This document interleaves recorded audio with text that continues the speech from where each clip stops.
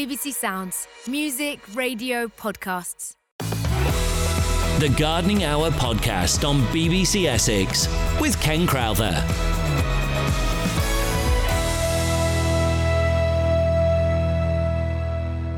Hello, I'm Ken Crowther and this is the BBC Essex Gardening Hour podcast. Don't forget, you can subscribe to this podcast on BBC Sounds. This week, I'll be taking your calls on everything from slugs, houseplants, and even birds of paradise.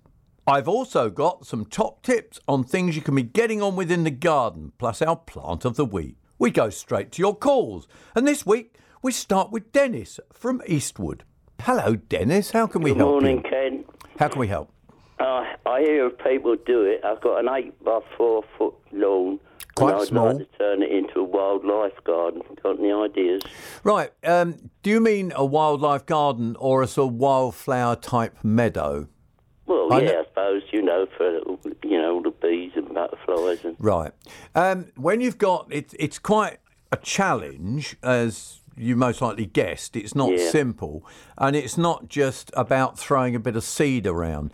Now, the thing about wildflowers is that, and it'd be interesting if anybody's listening that's tried growing wildflowers successfully, and they can give us a call on 0800 111 4041. But they don't like good quality soil. So that's the first thing. So hopefully you haven't fertilised your lawn too much in the last year. If that is the case, then you could try seed. Seed is the most inexpensive. You can buy wildflower mixes, and you would apply that in the spring, about March time, and you'd put that on very similar to how you would be putting on, say, a grass seed. You'd scrape the top of the lawn with a scarifying rake, and then you'd broadcast it on, and perhaps with a sieve or something very light, you'd use some soil or some potting compost, some soil-based compost, or even a lawn dressing, and just brush it over. Now, when I say a lawn dressing, I don't mean anything with fertiliser in it. That's why lawn dressing is quite useful, because it's made up of a sand, soil, and a little bit of compost. Might be peat, or it might be peat alternative. So that is one way. The better way is that you can send away for plugs of wild flowers. Now, that is the easiest way, Dennis. Do you reckon you'd do that, or do you reckon you'd try this? That'd be a good idea, wouldn't it? Yeah. Now, there's several companies. If you go, are you a web person at all or not? No. You're not? Okay. Well, if you look in the back of gardening magazines, something like Amateur Gardening or Garden News, you will find adverts for wildflowers, particularly as you go towards March. And they will send them, just like you would buy a plug plant. They'll send them through to you in the post, and you'll get them. And what you do is you just dig a hole and pop them in. Now, that is one of the easier ways of actually doing it. Oh, right. So, what do you think? Yeah, I'll give it a try. Now, where is this lawn? Front, back, near the house? Front. So you're going to make it, you could give it a go. Yeah, I'll give it a go then, Ken. And let your grass grow, because the grass you want to grow, and allow that to seed, because the seed is valuable, valuable food for birds in the future. So, you've got that. Apparently you cut it back in July or something, don't you? Well, I like to leave it till August, in all honesty, and that's purely because I find August it works better. Oh, right. Yeah. Thanks very much, Ken. That's all right. That is a pleasure. All the best for Christmas. And you have a good one. And can you let us know how you get on? I'll because that would be interested. Yeah, keep us in touch. March, yep. Yeah. Thank you very much indeed. Bye-bye there. Thanks a lot. Bye. Bye. Interestingly, Mike in Colchester has let me have he sent me a picture of, this is the tea we discussed last week, and that was growing from the jasmine bulb. Thank you very much, Mike. It is something that I hadn't come across. Aren't I bad? Hadn't come across that at all. And we need to catch up on things like that, because I don't know absolutely everything, you know. Let's go now to Marlene from Great Tay. Now, Marlene from Great Tay, you're talking about something that I'd like to know where you got it from as well. Where did you get... Is it a bird of paradise plant, Marlene? You before. We bought it back from Madeira. Oh, right, yes. We bought the seeds back, and my husband he's grown grew them on in the greenhouse. Yeah. We've had them for many years now, but I was interested last week in the person that rang you up and said, where do I keep it in the winter? Well, it's got to be indoors because... Oh, no, they were going to keep it outdoors, weren't they? Yeah, well, I've got 13 flowers on mine at the moment. Wow. How big is the plant? I mean, what size pot is it in? I mean, is it bulging out of its pot? Because they always like being, you know, full of pot, don't they? Filling the pot. They come out with massive... the roots look like great big snakes. Yeah. But last year, my husband split them up into 4 other pots. Right. And we've given 2 away and kept 2 ourselves, and we've got flowers on them. They're absolutely beautiful. Now, where do you keep the plant? Because, I see a lot of these. I mean, I don't see a lot, but I hear about a lot, and I have seen people. And they often put them by, say, a patio window so that they get really good light, because it's light. It's not necessarily sun and heat, is it? It's light they need, isn't it? It's light, because we go out to the Canary Islands in the winter, and they grow out there in the middle of the road. So they are a tropical flower. They're but weeds. In the summer, we bring them out onto our decking at the back where our patio doors are. Yeah. We've got 4 pots now, and I water them very sparingly. I don't give them a great deal of water even in the summer. And then we feed them. Yeah. And then in October, we bring them into our annex at the back of the house. So at the moment, they're in the house, and they're just huge, absolutely huge. And are they by a window in the annex? Yes, they are. Yeah. They've got to have the light. So they have, haven't they? Yeah, the sun comes in, and then I have a very small amount of heating on in there. I don't have it very hot, just to keep them warm, and water them about every month, 6 weeks. Yeah, because if they have too much, they just rot, don't they, at the base? They don't like too much water. No, they don't. And what I do is I bring the water from the water butts into a watering can. Yeah. Leave it in the room so it gets to a nice temperature, so it's not freezing cold water. And then just give them... In fact, they're due for a water tomorrow. And that will be it then. They won't be watered anymore now until about February. Right. But they are, 13 heads I have at the moment, just starting to break open. That is so impressive, isn't it? It so is. Impressive. I think we grew them from a little seed, and we went out to Fortaventura recently, and we brought back... Have you seen the white bird of paradise? I tell you what, I'm honest, I have never seen the white one. So you're going to grow that on now? Yes, well, we brought them home, and my husband's going to start growing those. Hopefully next year they'll start, but they take about 7 to 8 years before they actually flower. Right, yes, you've got to be patient, haven't you? Very, very patient, and talk to them very nicely. I like that. Talk to them nicely. Marlene, thank you very, very much for giving us a call on that. It's really nice to hear. It's a success story, but it's also, as you quite rightly say, people listen on a regular basis, and people will pick up tips just like the people last week. Yeah? So they are. That's a nice little story there. And we go on to Paul from Whittam. Hello, Paul. Hello, Ken. What are we talking about today, Paul? What you talking about, gentlemen, about a wildlife garden? Yes. I've done, on my lawn, what I did last year, the magazines you mentioned, I sent away with some wild plug plants. Yeah. And I put them in my lawn last year, and they're doing quite well. So my lawn doesn't have no fertiliser. I don't even feed it. It just has to look after itself. Well, of course, what I was saying is, and it's you've really reiterated what I was saying, is that they don't like rich soils, and in fact, my lawn just get nothing. It doesn't get a water or anything over the years. It's. How did it cope through the summer then, Paul? It was rock hard to start with, my lawn, and. In the winter, if I go out there now, it's only a small section, it's shady. It's really boggy, and in the summer, it's like concrete. Mm. But I managed to get a thing to get the plug plants down, made the hole slightly bigger, and just put in in with a bit of peat. Nothing that's got too much in, Yeah. And they're okay. They're taken okay. Normal ones like oxeye daisies, cornflowers, purple loosestrife. Yeah. And the wild digitalis, I know, you can get some very interesting effects, can't you? I mean, that purple loosestrife, that's marvellous. It's about 3 or 4 foot tall, and it's marvellous when it's all in flower. And it's flowered for 3 or 4 months. I know, you can get a lot of colour, can't you, from wildflowers? And I'm doing a bit more, another section now, and I'm really sort of into the wildlife one now, yeah. That's good. I'm not quite taken with that now, yeah.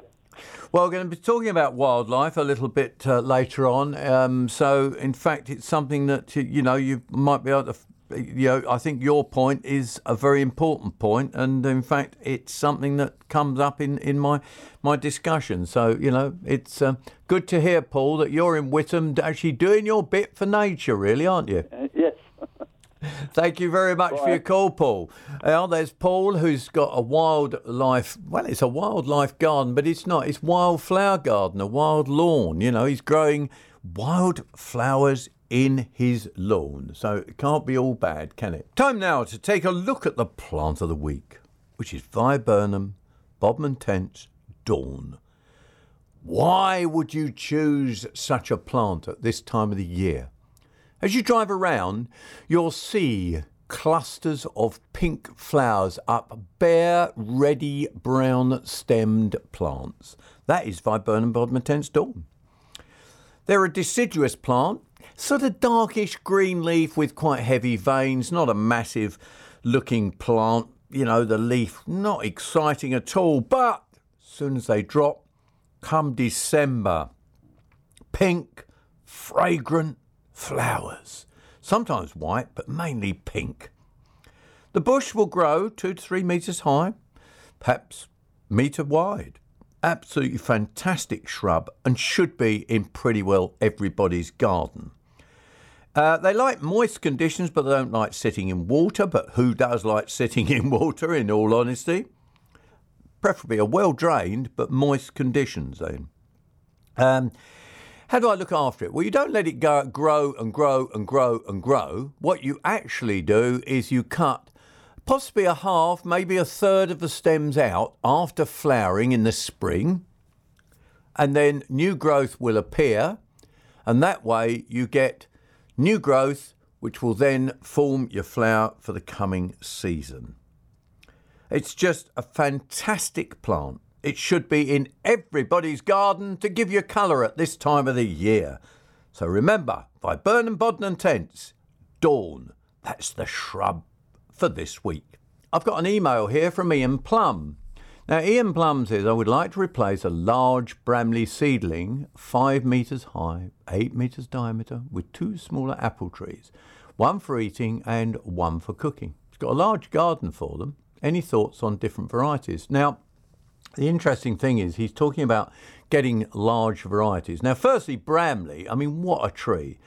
Remember that the Bramley seedling came from one man who grew this unusual tree that was a Bramley. Bramley is, if Ian, you're getting good apples from this tree, it means that you've got other apple trees in the area because it is what they call a triploid and it needs 2 other trees to actually pollinate it. Now, that is an interesting one. Now, what are you going to get? One for eating, one for cooking. Well, of course, the thing is, my struggle is that today, most of the apple trees that you buy are on dwarf stock. So if they're on a dwarf stock, you can't get a very, very large tree.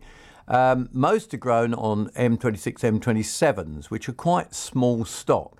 You can sometimes go to a nursery and get them on a slightly larger stock. And if you want a standard tree, you want to look out for a standard tree. A lot of garden centres do sell fruit trees and you can have a good look round them. If you've got apple trees in the area, which it appears you have, because if not, your Bramley wouldn't even be producing fruit, you haven't got to worry about the pollination quite so much. If not, remember, if you get an eating and a cooking, you've got to join them up. One tree that does not do well in Essex is actually Cox's Orange Pippin. However, Queen Cox does a lot better. There are lots of great trees out there today. I mean, you know, Jazz is a good eating apple. In the old days, we used to grow a thing called James Grieve, and you still find James Grieve around. Now, James Grieve you can use as a cooker when you first pick it. It's a lovely green colour, and it goes a really fluffy sort of apple.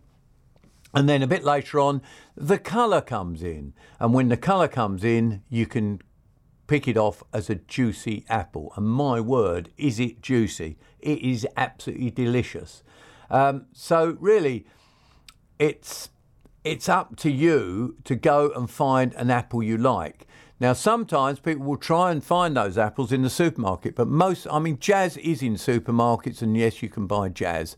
A lot of the apples you can't find in supermarkets.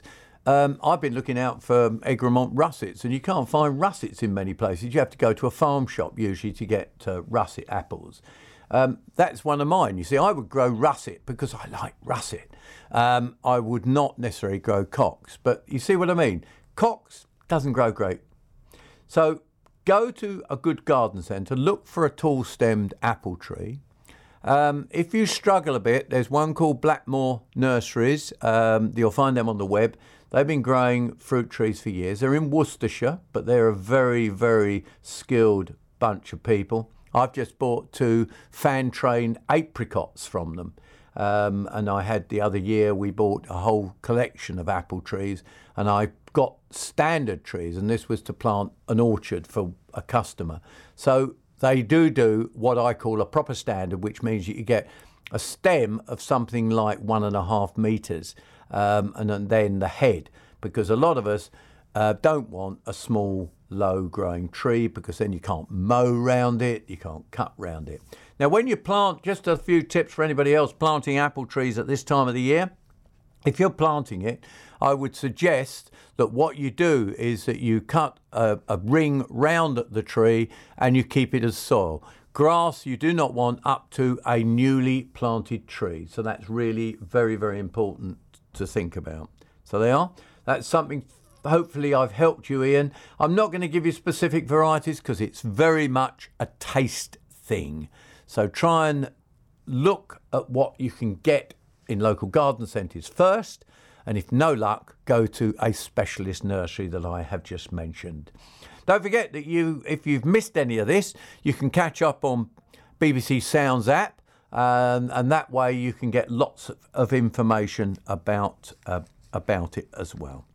Now, just fit in, there's John Curd has also emailed me. Don't forget, you can give us a call. Don't forget that number is 0800 111 4041. That's 0800 111 4041. 81333, put Essex on the front if you'd like to send us a message.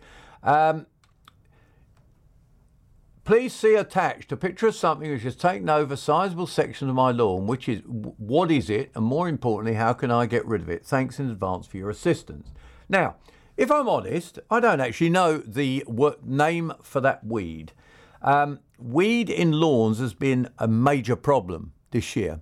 Now, the thing about it is, what I would do with that one is that I would use a spot weeder on it. But you're wasting your time at this time of the year. It would not work fast enough for you. If it depends on the size of the lawn, I'd go around with a trowel or a weeding knife and dig most of it out. They've got a very longish root on them, those have. But I don't know the exact weed that it is, and I'm not trying to pretend I know any differently. So see how you get on with that. Come spring, use a selective weed killer, but you will need several applications. But if it were me, I think I'd get a ready to use and go around and zap each sort of clump of weed as an extra as well. I might start by doing that, see how you get on with that, and then use an application across the whole lawn. I would use liquid, I would not use granular, and I hope that helps. But I definitely would get out there and start digging some of those out. Nice Boxing Day job. Get your friends and family out there and start digging, John. Is that all right? Yeah? Give them both a kitchen knife. That'll work. Let's go back to the phones now and talk to Sheila from Great Dunmow. Hello, Sheila. Hello there. What I'm phoning for, I've got amaryllis. Amaryllis, yep. I had it last year. Yeah. And it's put it outside and done everything I should have done to it. Brought it in this year, and it was all the green part was coming up beautiful. But as I'm looking at it now, it's got loads of little tiny flies, and I'm wondering whether if it's going to carry on or whether I should repot it, or what am I going to do with it? Now these are are they on the compost or on the actual plant? No, they are on the compost. Right, they're scarifier. Tiny little things. Yeah, scarifier they're called. Now, yep, they actually do breed within compost. They love peaty-based compost, and they do really well in compost, actually. If we never worry about them, hang on. We never worry about them causing any damage. However, they do actually nibble very slightly the roots, but they're not problem that's going to damage your plant. The biggest thing is that they're blooming irritating, because every time you touch a plant, up they come, don't they? They do. And what you can do is, if you get have you tried using any indoor spray insecticides? Yeah, I have done it, but they still come. Okay. Well, what you need to then do is now, I'm not really supposed to recommend this, but I will anyway, is that you can get one for vine weevil.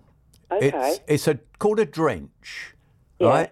And what you do is you dilute it and then you pour it through the plant. Okay. Now, if you do... you water it heavily with it and it will go into the compost, and that way you should be able to eliminate them. All right, okay. Well, we'll give it a go anyway. Yeah? And let me know how you get on. I will, but the leaves itself, they're fine. They're about over 2 foot high, because it was like last year's one, really. But it's not like one of the ones this year's one. It was last year, and it's come up lovely and green, but I don't think that middle bit's going to come out. Not if these flies are going to keep coming. Oh, it sounds like you've got a goodie. You can't tell. You see, they don't always flower every year, do they? Well, it was last year. It was absolutely beautiful. It had more and than had about 2 or 3 of the lovely things what come out the top.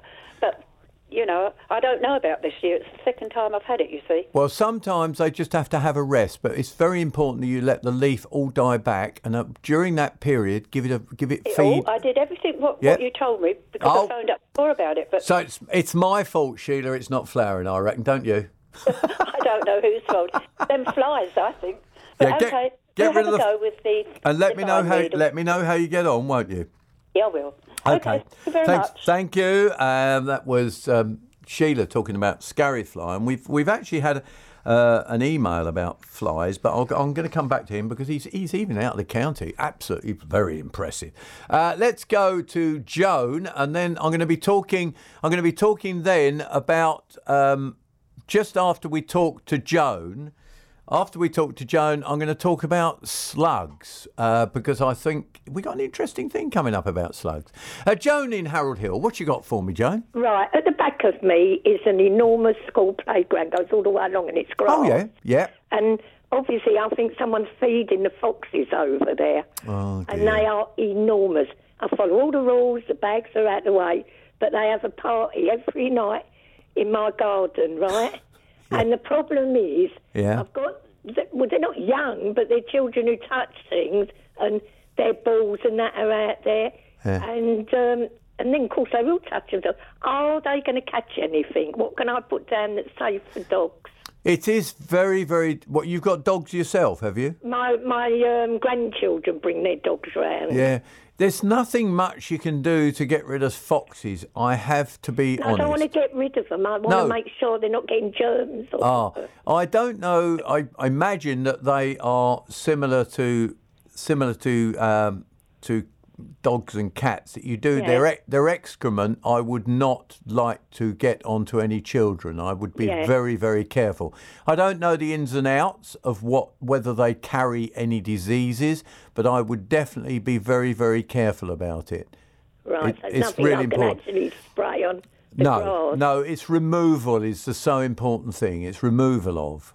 Right. Okay, just like you would with a dog. Yeah. And if you could try some sort of fox deterrents and put them, perhaps you could put it on the fence and try and stop them coming in. But they're horrible creatures. They just look at you as if to say, "What do you want?" Yeah, I know. It's a real problem, isn't it? Yeah. Well, keep listening, and if someone's got the answer to keeping foxes out of your garden, they can give me a ring on 0800 111 40 41. Thank you very much. That's Joan in Harold Hill, worried about foxes having parties in their garden. Back to your gardening questions in a moment, but right now on the BBC Essex Gardening Hour podcast, we've got some top tips on things you could be getting on with in the garden this week. Yes, I know it's Christmas, but some of us like to go out in the garden. I know Peter Seabrook always reckons that he finishes his digging in the veg block on Boxing Day. Well, I'm going to say cultivate the beds because the weeds have not stopped growing. I remember Lucy being in about a month ago, and Lucy said, tell you what, do the last hoe and get rid of the weeds and they shouldn't come back this winter. Well, they have. They've kept on growing. What have we got? Temperature today of, 9 degrees. 9 degrees today, 6 yesterday, 4 earlier on, 8 the day before. So weeds are growing. So just hoe lightly through the beds or cultivate using one of those 3-prong cultivators. And I tell you what I do is if any pernicious weed, because nettles are showing their head, docks are showing their head, or even the odd thistle, would you believe? So what I'm actually doing is just you dig down with your trowel and whip them out. And that way you've got rid of them ready for spring. So that's one of my jobs. What would I do? Reduce your roses. Very windy yesterday, so reduce your roses by about a third to stop them rocking about, which stops the water going around the base of them and therefore stops any rots. You do not want rots around the base of your rose. So there, and I'll tell you what to do with your roses come the beginning of March and we can go through pruning. So that's the tips for this little bit of the podcast. The Gardening Hour podcast on BBC Essex with Ken Crowther.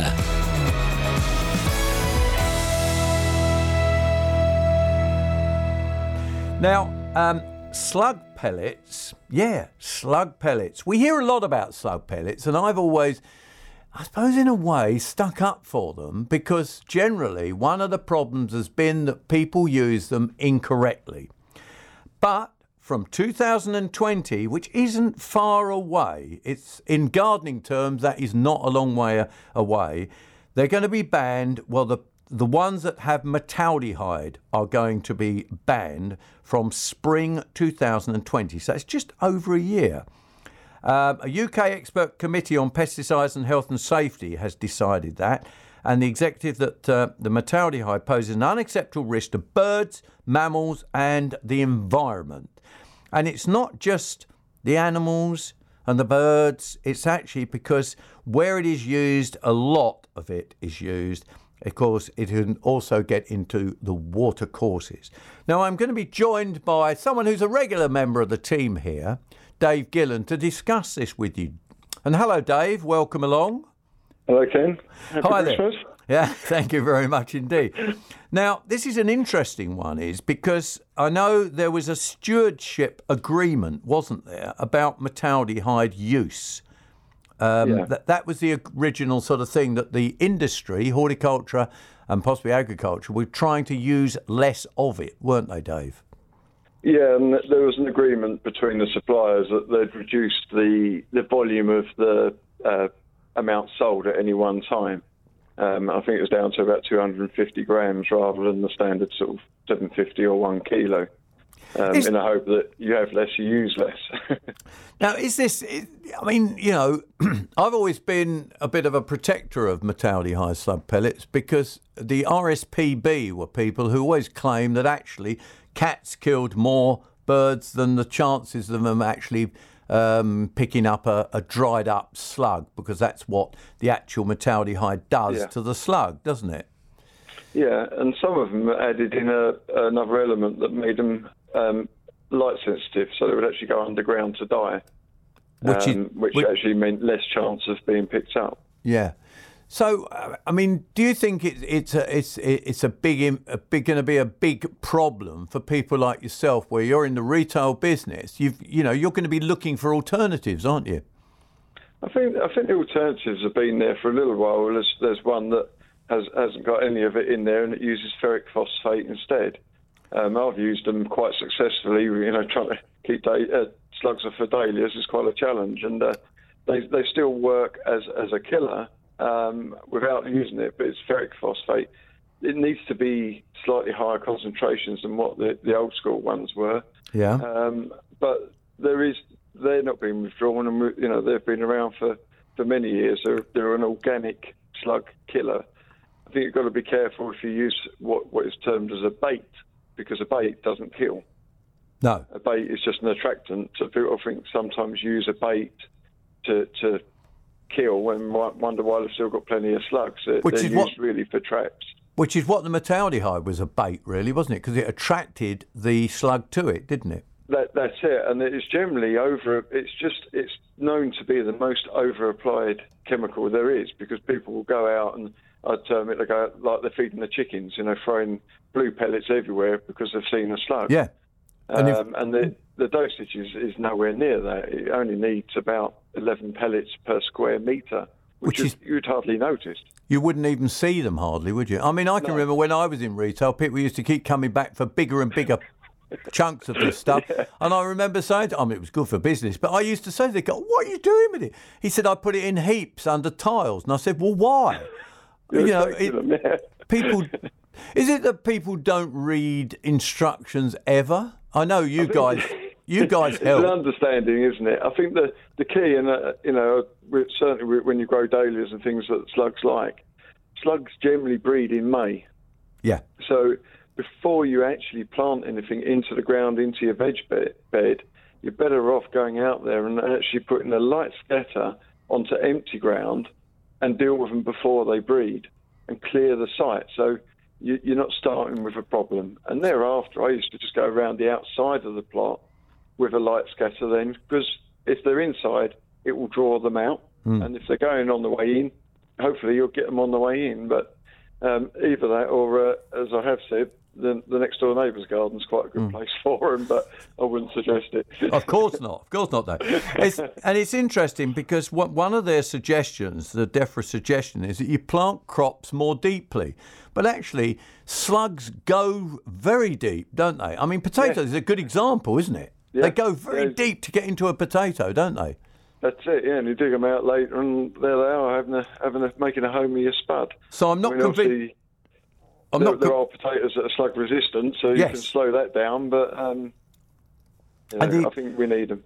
The other thing that we look back on, so what we got to do is change their buying habits.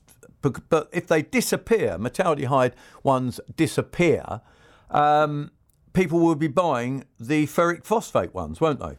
Yes, and quite likely we'll have the same discussion in a couple of years' time with ferric phosphate, but it's a natural occurring product, so it's less likely to be a problem, certainly in watercourses and things like that. But there is still the other elements with wildlife if they're overused.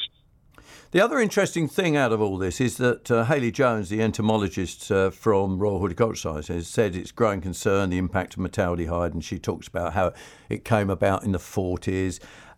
And in fact, they always recommend and encourage slug and snail predators, including, nematodes, etc., which I'm very pro. But the interesting thing is the RHS did tests, didn't they? And they found that some of the stuff that, in fact, you even sell, I'm sure, copper tape, wasn't it? And then people being encouraged to use oranges and grapefruits and crushed eggshells and grit stuff. And they're saying it didn't work. It's quite funny, isn't it, that they're now saying, oh, well, hang on, we've got rid of this, but actually half the stuff that's being sold doesn't work anyway. Yeah, but I think there's a difference between deterrent and cure, isn't there? I think you might get less slugs, but you're not going to stop a slug with a band of copper tape. But I think the danger, again, is read the instructions.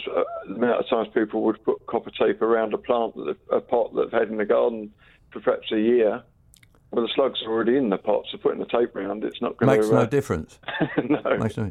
Do you think people will be... You know how when in the past different chemicals have been banned, I mean, will people... Do you think people will stockpile them?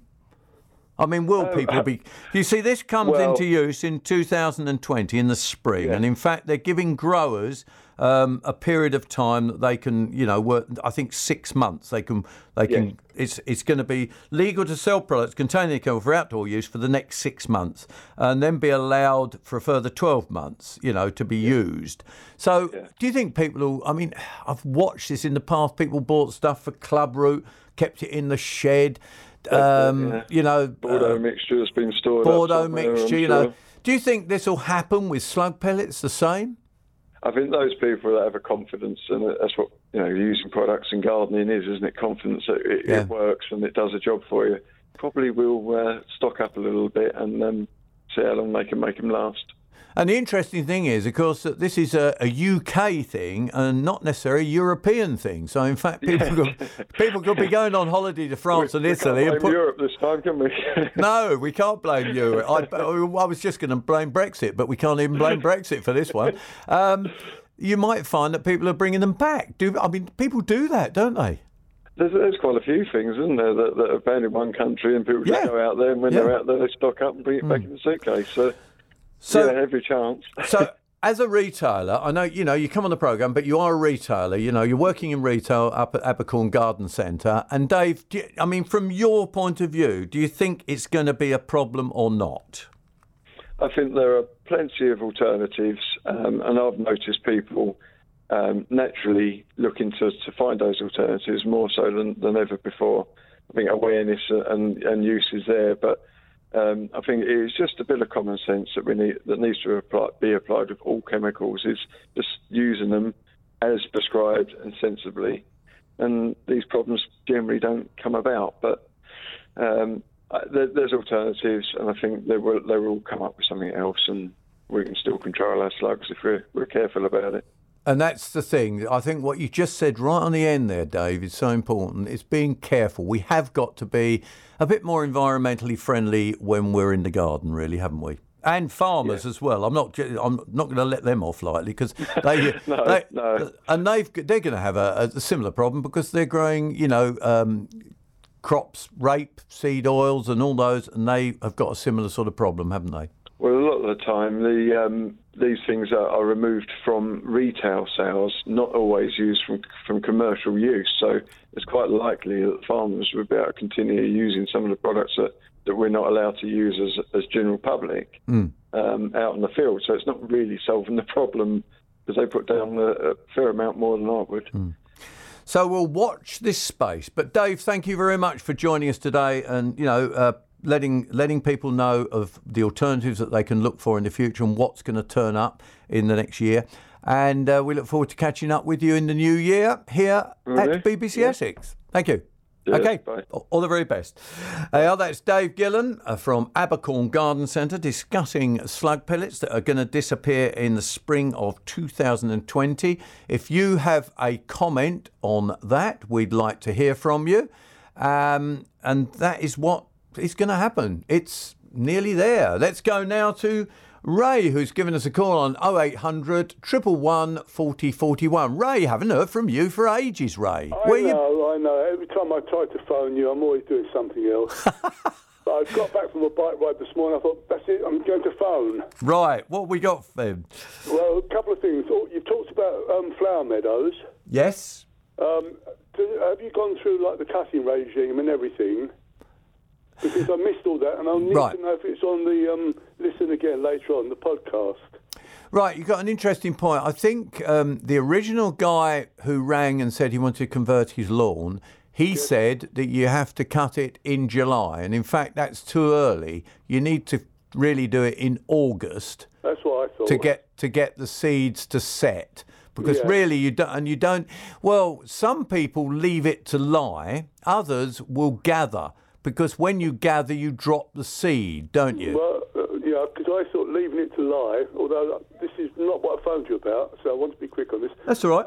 Leaving it to lie damages the structure of the meadow anyway, because it puts nutrients back into the soil which you don't want. And not only that, it can cause rots. I mean, I go on and on about getting rid of leaf off lawns. Absolutely, it causes like rot. Patches and everything. You've only got to get a wet spell, and it absolutely ruins a wildflower meadow and or a lawn. Yeah. So if that's on, I'll listen to that later on. My main question, and the reason I phoned is about hardwood cuttings. Oh, yep. Okay, so I know basically how to take hardwood cuttings, don't have a problem with that, but some of the more difficult ones, even as hardwood cuttings like fig or magnolia, and a few others, I don't want to list them, I can't remember them anyway, so they root best with heat. Now, is that bottom heat or just a greenhouse? No, they really need a bit of bottom heat. I mean, what is interesting is, in fact, I've had we have different experts on. I always think of magnolia as being, magnolia is one that, in fact, is always quite intriguing, because most people will say magnolias, don't bother, just go out and buy one. Because a lot of them, quite a few are now grafted. A lot of magnolias are grafted, which means you get a much stronger plant, and that's quite important. So that's a thought for you. But yes, they do need bottom heat if you want to get them to grow better. Okay, that's it. But going back to the grafting, grafting of magnolia and other things like wisteria and stuff like that, years ago they weren't grafted and they grew quite well. We were happy with them. They did, so, yeah. I mean, if you prefer, if you're happy to put up with a slightly maybe weaker plant, then I would have thought I'm no expert myself, but I would have thought that grew just as well. But, I think maybe not just as well, but well enough to be a good plant. Acceptable, yeah. A good plant. Yeah. No such thing as a bad plant, I was once told. Well, that's true. People are too quick to throw plants away, whereas they shouldn't be, should they? No. I usually go to local stores and buy the ones that are put on the don't like you anymore for sale, going cheap plants. And then look after them, Yeah. It's not hard. No. But other than that, all other species I'm putting out into basically field, which is an allotment. So they're going on there. Good. Yeah, in the trench and all that. But so that's all I want to know. Bottom heat, perfect, excellent, good. Good. And it's very nice. Merry Christmas to you. And to you, Ray. Good to hear from you again. And you, Ken. We'll be back to your calls, texts and emails shortly, but let's take a final look at the top tips I've got for you this week. Overgrown shrubs. I don't mind pruning them at this time of the year. Well, is it pruning or is it sorting them out? I think it's sorting them out, in all honesty. So I have been round a few gardens this week and seen some dreadful old extra big growth buddleias with bases 4 inches across. Viburnums that are now 9 foot high and got trunks on them like trees. And also, Elaeagnus. I went to a garden the other day. Elaeagnuses, like trees they are, but they're not. They're in the wrong place. They're covering the Berberis behind them. So come on, think seriously about going round with a saw and cutting those big chunky bits down to the ground. You won't do any harm at this time of the year. Gives you a chance also to have a bit of a bonfire with all these bits. That's of course as long as you're not in a smokeless zone, or you don't offend the neighbours with them either. So there's plenty of things you could be getting on with.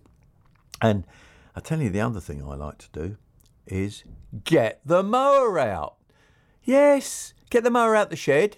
If it's dry enough and not wet and soggy your lawn, give it a final mow and make it look really good. So that's what you need to do.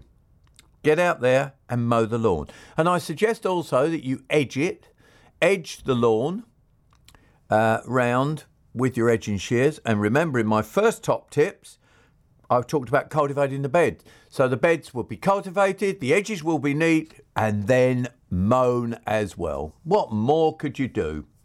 Tell you what though, get that mower. When you finish with it, scrape all the debris off underneath, because you'll get this gungy sort of grass that will stick to the underneath of it, and then give it a spray off with one of those spray oils. It will be then all ready to go when you want to get it out of the shed and go gardening again in the new year. We're going to be going back to the phones. I promised Marion that I would be chatting to her. Hello, Marion. Oh, hello. Hello, Ken. Thank you for answering my query. Well, hopefully answering my query. It's about an indoor plant. Excuse me. I don't know what it's called, but if I can describe it. And it's got these sort of little white patches, balls on it. But anyway, it's a long, fairly long leaf, wide leaf, and I call it a zebra plant because the leaf is green on the outside. The middle part of the leaf is a lighter green, but from that lighter green comes all these red lines. Do you know what plant I'm talking about? Blimey. No. Anyway, tell me what's going on. Let's talk about the plant. What's your problem? It's got these sort of white bits on it, which I've been wiping off, but they keep coming back. Right. Okay. Now, are they fluffy like little cotton wool or not? No, they're more like I don't know. I wouldn't say they're like cotton wool. They're not that big. Size of a bit bigger than a pinhead. Yes. Yeah, I think you've got scale insect. Really? Yes. Now, scale is something you get on indoor, but you've either got scale or woolly aphid. They're the two things that will be, and they're sticky. If you can wipe them off, it sounds all like my woolly aphid, but in fact, they're both a similar problem that indoor plants get. Right. Yeah. Now, you can use a spray on them. Right. But they're quite difficult to get rid of. But you might better use the spray and use it on the wipe, and therefore wipe at the same time. I see. If you've got any leaf and stem is really covered and very much so with them, I would actually get rid of it completely. All right? Cut that leaf off.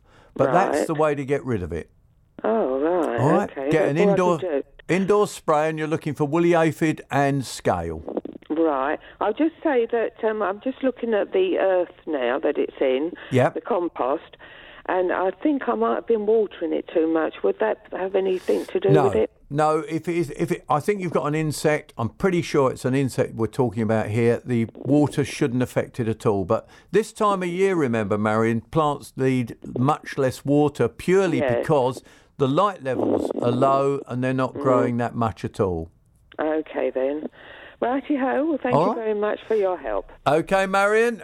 Have a go and let us know next time. Let me know how you're getting on with that. We're going to go to Paul in Bocking now. Hello, Paul. What you got for us? Good morning, Ken. You got a bit of a different one. It's not necessarily about plants. It was about a chap that used to live in Bocking years ago in Convent Lane. Yeah. The chap's name was Henry Doubleday. What did he actually do? Well, My grandfather used to work by there at the sewage works, and he always used to say it was a special garden. But what did he actually do? Right, Doubleday put together the John Innes. Doubleday is a method of gardening, right? Several things. They helped put together the John Innes Institute with getting together the John Innes compost and the makeup of that. And also Henry Doubleday, I think, was doing this non-dig thing. The non-dig program that you can non-dig. He was basically one of the early fountains of knowledge of trying to understand the best way to cultivate the ground. And that's what a lot of it was about. Is there anything, I've been led to believe by a lady that lives over the road. Is there any of that still going on in that name? Yes, there's a Henry Doubleday Institute, even. Okay. So, yes, you can look them up and you will find all sorts of stuff about gardening and horticulture, general horticulture. He was a real, influence in the early horticulture.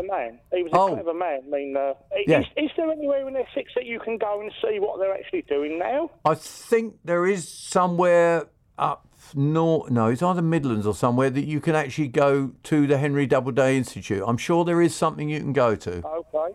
Yeah, lovely. Thanks very much for that, Ken. And if anybody has been or knows more about it, give us a call now and we can tell Paul. All right? Thank you, Ken. Thank you, Paul, very much indeed. And we go to... Oh, we did Marion, didn't we? Yes. We're going to David in Hadley. Hello, David. Hello, good morning to you. What do you got for us? I bought some culture cum from a breeder, a plant stockist. Oh, yeah. And... they came up beautifully, bar for one of them. which was covered in tiny black flies that I didn't recognise on the blossom itself. Now, I've let those die down, and I want to treat the ground around them in any special way. Right, now with the colchicums, were you growing them indoor or outdoor? Where have you had them growing? Outdoor in a raised bed. A raised bed, and they had black fly on the foliage even at this time of year. No, not the foliage. The blossom. No, itself, sorry, so on the flower. I shouldn't have said that because I should know that they don't produce their foliage until the spring, do they? Right. It's all blossom, isn't it? It's all flower. I'm very surprised that they've got black flies on them. All I would personally do is give them a bit of a blast with a pesticide just to see that there's nothing on the crown of the bulb, so that because they're going into a bit more dormancy now before they start to produce their leaf, which will be depending on the weather, it will be in the next month or so. Yeah? Yes. So that's all I would do to them. Nothing else. Can I do that onto the soil or must I raise the bulb? I would just do it onto the bulb itself. I don't think I would worry about anything around in the soil at all. Right, okay. And so not lifting them? No, you wouldn't have to, because the crown of the bulb should most likely just be showing, is it? Not quite. Not with all the rain we've had. Just pull the soil away from round them and just give them a quick blast. That's all you've got to do. Okay, bless you. Thank you very much. And then watch them in the spring. And it's interesting, David, because not enough people grow colchicums. They're very underused. And I think it's because they're sold at a strange time of the year. They're often not in flower, and they're a bulb that sits there in the summer. And actually, so much colour can be gained from them, can't they? Beautiful flowers. Absolutely stunning. I saw them at Wisley a couple of years ago and made a mental note to actually do something about getting some myself. Have you got Have you got the purple ones, or? They're purple. Yeah, because you can get white as well in them. So, that's another thought for you for the future. Yeah, they're a bit insipid, the white ones, though. I thought the purple ones were absolutely stunning. And certainly the display at Wisley was fantastic. And they do spread quite well. So if you leave well alone, they will just spread. So they work quite well on their own. Jolly good. Thank you very much. Okay. Good to hear from you. And that is David from Hadley with colchicum, which, let's face it, is absolutely fantastic. Now, I got an email here, an email from Chris Goodwin. Now, Chris Goodwin says that, hi, Ken, love the show, always listened on the weekly commute up and down the motorway, wishing I was in the garden rather than being stuck in traffic. Now, funny enough, he's talking about propagating blackcurrants. He said, is it too late to propagate blackcurrants from hardwood cuttings? No, you can stick them in theory, November, but tell you what, look at it, 10 degrees today, balmy. So, not a problem at all. I'm sure all you need to do is take it. It's got to be reasonable bit of wood. It wants to be ripe. It mustn't be too soft, and it mustn't be too soft because then it won't take. So